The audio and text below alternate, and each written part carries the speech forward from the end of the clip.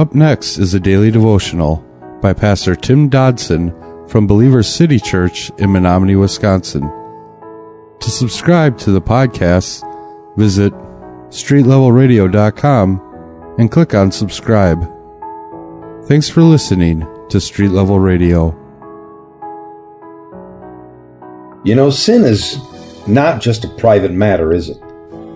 Everything we do affects others, and we have to think of them constantly. God created us to be interdependent, not independent.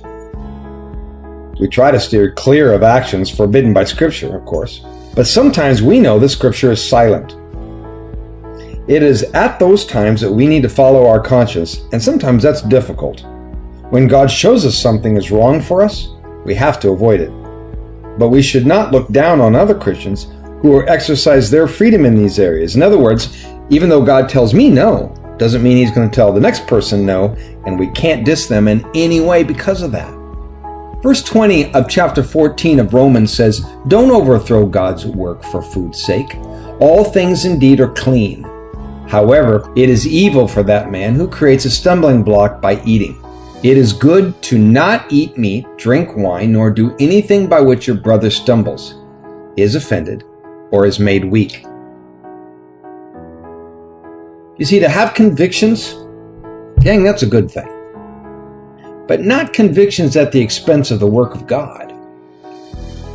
The things that are okay for us to cease to be okay when we partake in them contrary to the will of the Holy Spirit and contrary to love. The question is, will we live our lives and our liberty under the Lordship of Jesus Christ? Will we live our lives and our liberty under the love of our brothers and sisters? Now notice the words in this, don't overthrow God's work. Now the Old King James renders that statement, do not destroy God's work. Wow. Certainly we all can agree that we're not to tear each other up, but rather build each other up or edify each other. Look, God is not trying to do simply a work in us for no reason. He's trying to do a great work in the lives of each one of us.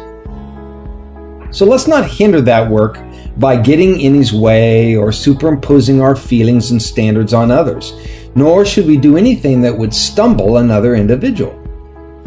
Now Jesus, He was even more emphatic than Paul when we were on this subject when we read in Matthew 18:6. Jesus says there, "But whoever causes one of these little ones who believe in me to sin, it would be better for him if a millstone were hung around his neck and he were drowned in the depths of the sea." You see, that's why a pastor needs to be very careful to hold his corrective teaching from the pulpit, his admonishment, to just what the Scripture calls us to. Verse 22 of our text says, "Do you have faith? Have it to yourself before God.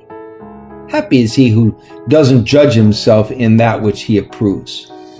But he who doubts is condemned if he eats, because it isn't of faith. And whatever is not of faith is sin." What Paul is saying here is somewhat lost in the text. So we need to get our minds and our hands around what he's saying as he closes this subject, because he's putting a period at the end of the sentence. Paul's telling us that we need to be aware of what circumstances in which we exercise the freedoms that we are given by the Holy Spirit.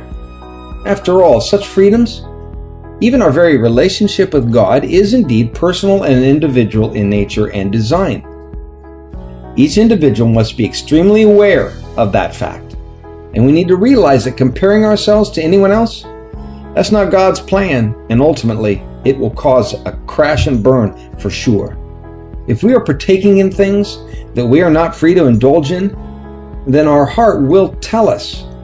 God will move through our conscience to condemn our actions personally. If we are that convicted or thus convicted, and we do not listen to that, then we're in sin. But gang, we must be sure in this respect to always have open ears. That was a daily devotional by Pastor Tim Dodson from Believer City Church in Menominee, Wisconsin. For more information on Pastor Tim Dodson or Believer City Church, visit believerstogether.com.